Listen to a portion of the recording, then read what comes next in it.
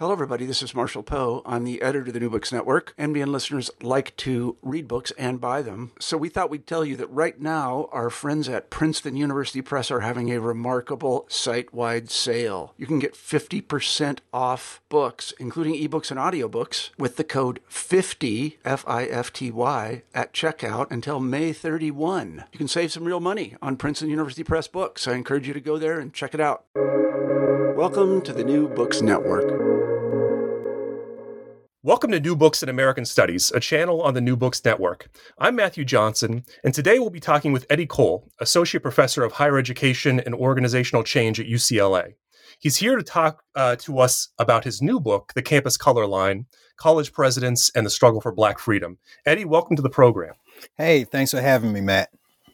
Yeah, so why don't we just start by allowing you to talk a little bit about why you wrote this book. What led you to write a book about college presidents and the Black Freedom Movement? Wow, that's a great question. And I love telling the backstory about how I came to write about this because it really starts in my hometown, going back to Boligee, Alabama.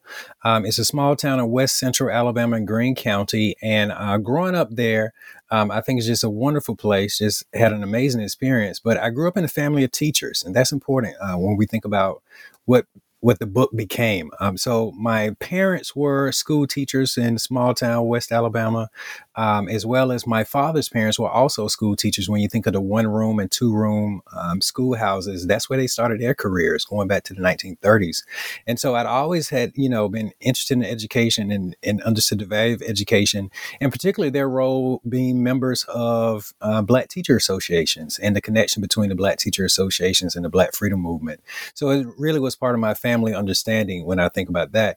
But by the time I came along through, the Greene County public schools, my high school was 100% Black, my county being small enough that it had one high school. And that high school actually was around the corner from a predominantly white private academy.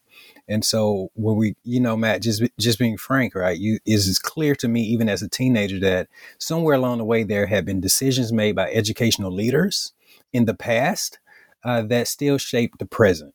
And so in the back of my mind, that had always been something that I've been grappling with about just how many decisions that predated us shaped the way that we thought about schools and education and institutions of education, just broadly, K-12 through higher education. So with that in the back of my mind, by the time I started to formally study higher education, college presidents were certainly at the top of my mind. Just wanted to know more about these individuals as we think about the broader role and influence of the American college and university, right? So it's one thing to think about my particular hometown and this, small town school system. It's another thing to think about the big universities and so forth, because the narratives that were applicable to my hometown were also applicable to the University of Alabama nearby. And so that's really what pushed me into thinking more about the role of college presidents historically in the Black freedom movement. So you focus every chapter on a different college president, right? And so I was wondering if you could just introduce listeners a little bit to some of the presidents you chose and why you chose them. Yeah. Each president is paired with a broader racial issue. So I like to tell everyone that this is actually a history of the Black freedom movement as seen through the actions of college presidents. And so if you were to work through the book, I start with Martin Jenkins, who's the president of Morgan State in Baltimore. And that looks at how the presidents of Black colleges, particularly Black presidents of Black colleges, were grappling, just navigating the overall segregation system of higher education in the South, including the Upper South, throughout the Deep South. And then I moved from focusing on the Black college presidents into the next chapter that focuses on housing discrimination. And so I go to major cities within the U.S. and look at these influential urban universities, if you will. So the University of Pennsylvania, University of Chicago, the Harvards, the MITs, the NYUs, those sort of places, and how these college presidents came together and actually lobbied to federal officials through the 1950s and were influential in shaping federal housing policy, which in turn dumped millions of dollars toward universities to participate in urban renewal programs that displaced so many thousands of Black households throughout America. And then from there, I talk about college access being a racial issue and picking on myself, right? At the UCLA, the University of California system, and looking at the UC system and how there was tension in the organizational structure of said system, and where you could have a campus chancellor in the University of California system that was is supportive of the Black Freedom Movement, an advocate for racial equity, but at the same time, the University of California system, from the system office, oftentimes someone like Clark Kerr running the UC system, butting heads with Franklin Murphy, who's the chancellor of UCLA. And then from there, I moved down south. I studied John Davis Williams at the University of Mississippi and Frank Rose at the University of Alabama.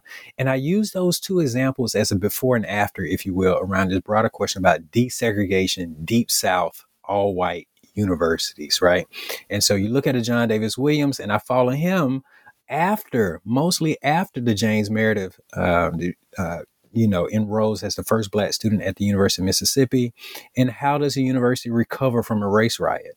And then on the opposite side, going across state lines to look at Frank Rose at the University of Alabama, I look at how he used the Mississippi moment as a way to lead a university toward desegregating without racial violence, right? And then I wrap up the book with 2 chapters looking at free speech and Robert Goheen at Princeton, which is notable because it's before the free speech movement of 1964.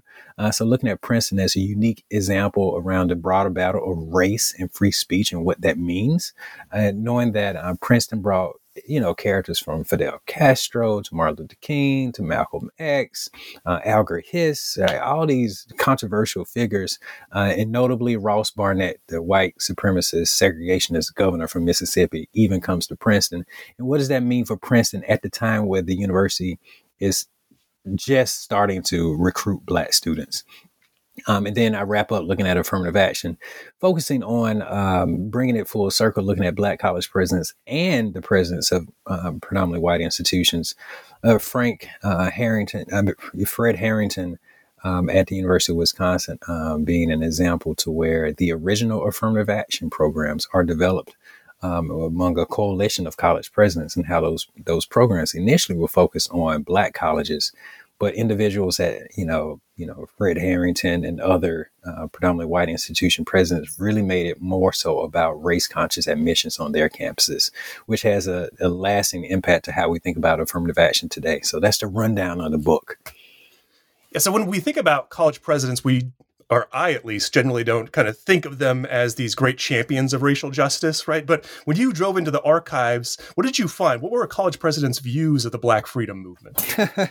It varied as much as the general public did, right? So there were instances where there were college presidents who were really on board with the idea of understanding that, for the United States to live up to its touted belief in being a democracy, there had to be some unity in what universities were doing in the overall Black freedom movement. I did find some of that in the archives. Franklin Murphy, who becomes the chancellor at UCLA in 1960 until 68, is a fascinating example because he comes from the University of Kansas. And you may not assume, based on his background, being born and raised in Kansas City, going to University of Kansas for undergrad, and then coming back to eventually become the chancellor of the University of Kansas as someone that becomes this sort of advocate for racial equity in higher education. But he does. And he comes to Los Angeles to take over UCLA, and he runs into many challenges in trying to push for UCLA much faster than, say, the UC system was ready to go. So that becomes something interesting to find in archives, a surprise, if you will. But at the same time, there were presidents who put the institution first, certainly put the university before anything dealing with racial progress. And I look at Lawrence Kipton, who's chancellor of the University of Chicago in the 1950s, as a perfect example in really pushing for urban renewal programs that, despite the University of Chicago enrolling Black students, despite the University of Chicago issuing public statements, even in the Chicago Defender, about how much it values Black students and does not discriminate, at the same time is actively working to shape housing policies that work counter to anything that the university is saying publicly, and completely displaces so many Black households, both in the Woodlawn community south of Hyde Park, as well as the Washington Park community. These are both predominantly Black, that also borders Hyde Park to the west. One of the things that really struck me about the book is that if a researcher didn't do what you did and just looked at the president's public statements, that they would generally think that most of these presidents were opponents of the Black freedom movement. But if you do what you do and get deep into the archives, and what you show is that a lot of these presidents, behind the scenes, were doing really important racial inclusion work that didn't really show up in public, right? And so I was wondering if you could talk a little bit about that. Like, what were some of these presidents doing behind the scenes that really worked to advance racial inclusion? Oh, wow. This is so much going on when you look at the college presidency. And I always like to emphasize that if you want to study any issue on a college campus, at some point it comes through the president's office. And so there's so much richness when you really get into both the formal records of the president's office, but also the private correspondence in their personal papers as well. So a couple examples that stand out to me. I look at Robert Goheen at Princeton University as someone who, surprisingly, right, you may not see it in public statements, but behind closed doors, he ends up meeting with so many Black leaders in the Princeton Township community. And so publicly, Ross Barnett, again, segregationist governor from Mississippi, comes to Princeton, New Jersey to speak on the Princeton campus.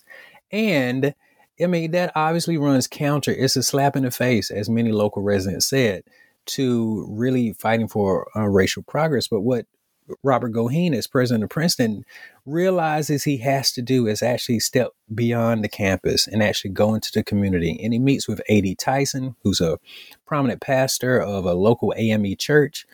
He demands that contractors with Princeton University have non-discrimination clauses. He removes numerous names of apartment renters and so forth, that if they discriminate, they can't be on university recommended housing lists.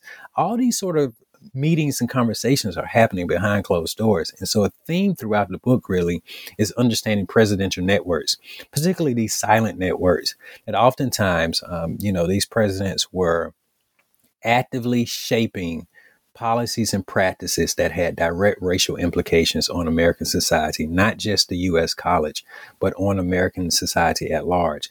But to be able to pull that off and to sometimes appease the most conservative alumni, these presidents had to do so silently. Absolutely fascinating to understand and see that unfold when you really get into the archives and see just how influential the American college has been, and particularly how these individual leaders have shaped the Black freedom movement.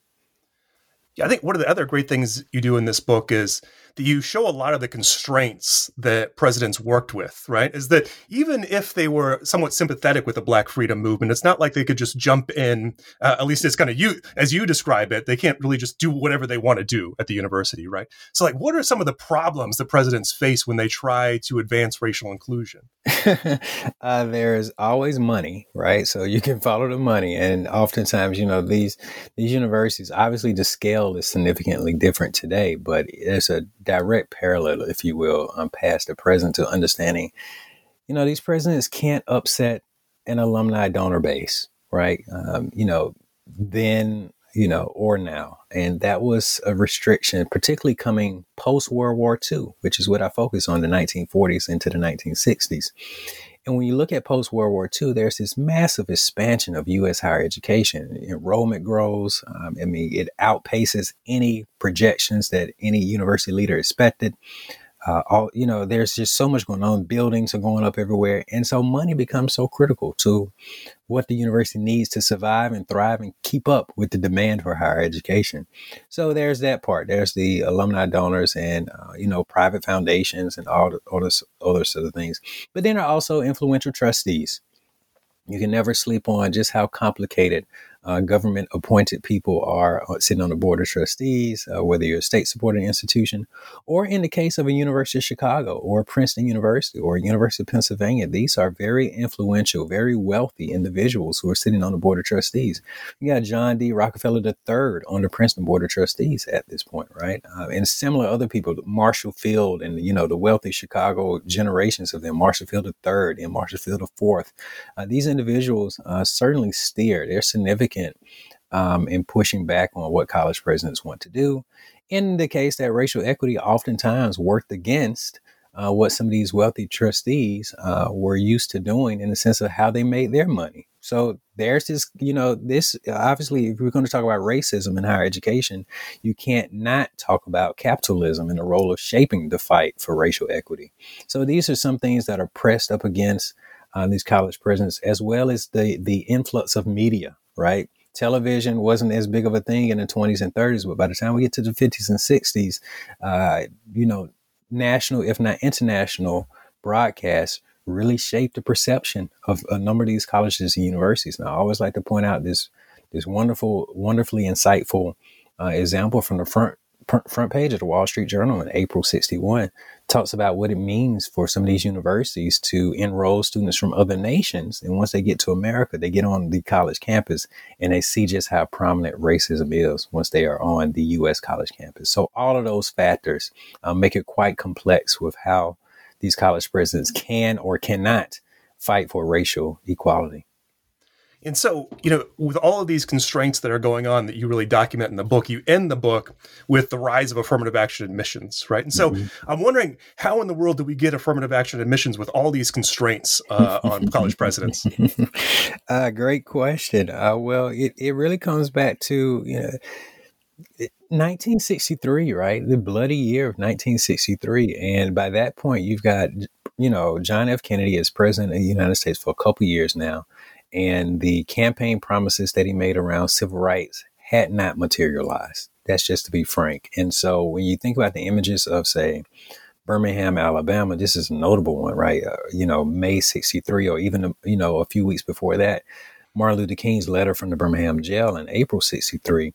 These moments really shape how the world is looking at the United States. And so the Kennedy administration, actually, I just found this wonderful archival gem, finding this letter from Kennedy to university leaders that ultimately says, help your country. We need your help, right? And this really speaks to the new role and significance that the American college had acquired by this point, in the sense that federal officials were looking toward the American college for solutions to the nation's problems. And in turn, federal officials looked toward college presidents because they led the institutions that were supposed to have the solutions to the nation's problems. And so in that case, that's how we ended up with race-conscious admissions, because the Kennedy administration actually asked directly college presidents, be it leading a predominantly white institution or leading black colleges across the South, to come together to come up with, quote, special programs. And the Kennedy administration did not tell these academic leaders what the special programs should be, just simply asked for special programs. And so these special programs that emerged, one was, consciously, actively considering race and admissions. Another, was, advanced graduate level training for black college faculty. There were cultural and partnership exchange programs between, say, predominantly white, the more wealthy and better resourced institutions with black colleges. So you had partnerships with the University of Michigan in Tuskegee. You had the University of Wisconsin partner with Texas Southern, North Carolina Central, and North Carolina A&T. You had Indiana University with Stillman College in Alabama. I mean, you just had dozens of these partnerships emerge in this moment.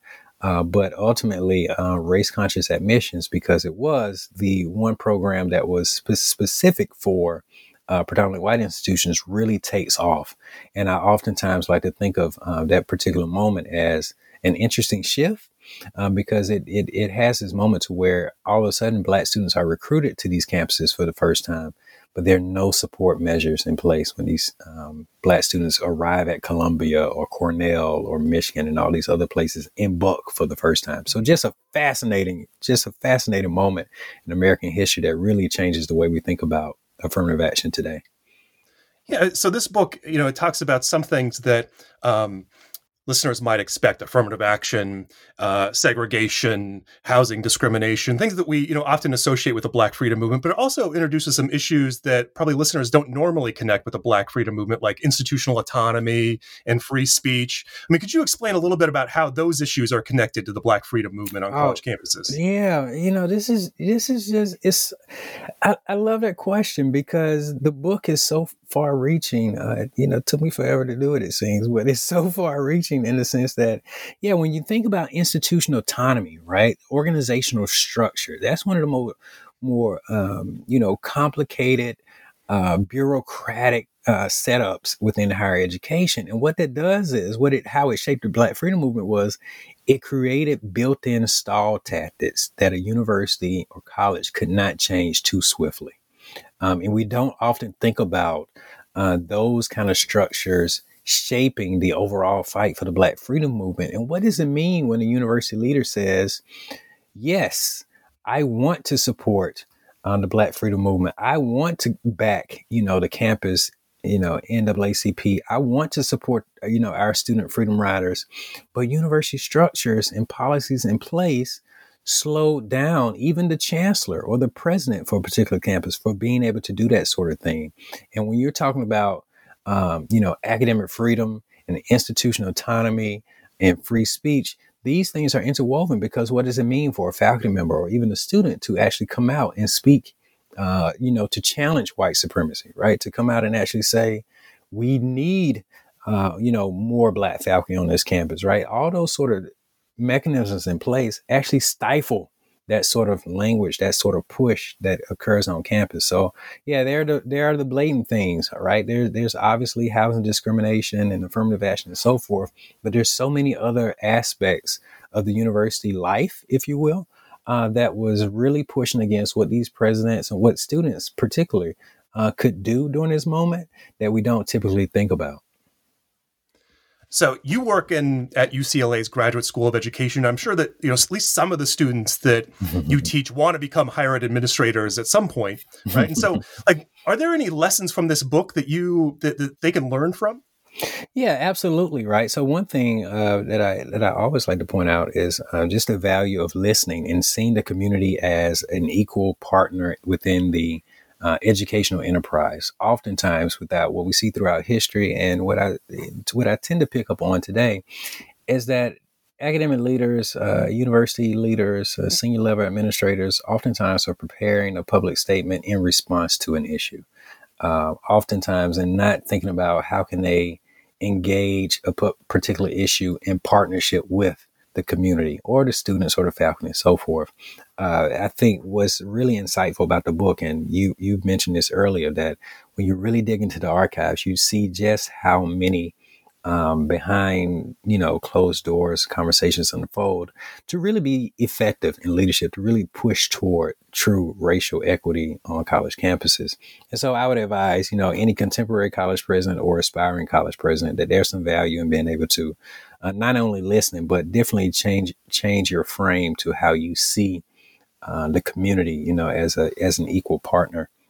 But also, I would advise, another lesson for us in the present, for listeners right now, is to really think deeply about the outsized role that the American college and university has right now. Knowing just how influential the U.S. college is, and how whenever there's, a state level or federal level, issue, particularly around race, there's always these experts called in from a college or a university and so forth. And that's perfectly fine. But what that encourages us to do is think, what is really happening in terms of what these college presidents and university chancellors and other high-level administrators are doing as far as shaping racial policies and practices? And that's really what I really want to focus on about this book, is that we're talking about policies and practices with so many racial implications, and these decisions ultimately rest with university leaders in the same way that, during this fall of the pandemic season, we're looking at college football players compete and travel across state lines to compete. But those decisions didn't come down to the head coach or the athletic director. Those were ultimately decisions made by college presidents, and decisions that have significant racial implications, considering the disproportionate amount of Black students who comprise of a revenue generating college football team. And so those sort of small things that we sort of just write off as, yeah, okay, that's a decision that was made, have significant racial implications. And so for anyone listening, be it a current administrator or someone aspiring to administration, there's so much more to understand about our present by really understanding the past decisions made by university leaders. So I like ending interviews by talking about some of the difficulties of writing history. So I'm wondering, what sort of problems or obstacles did you face when you were researching this book?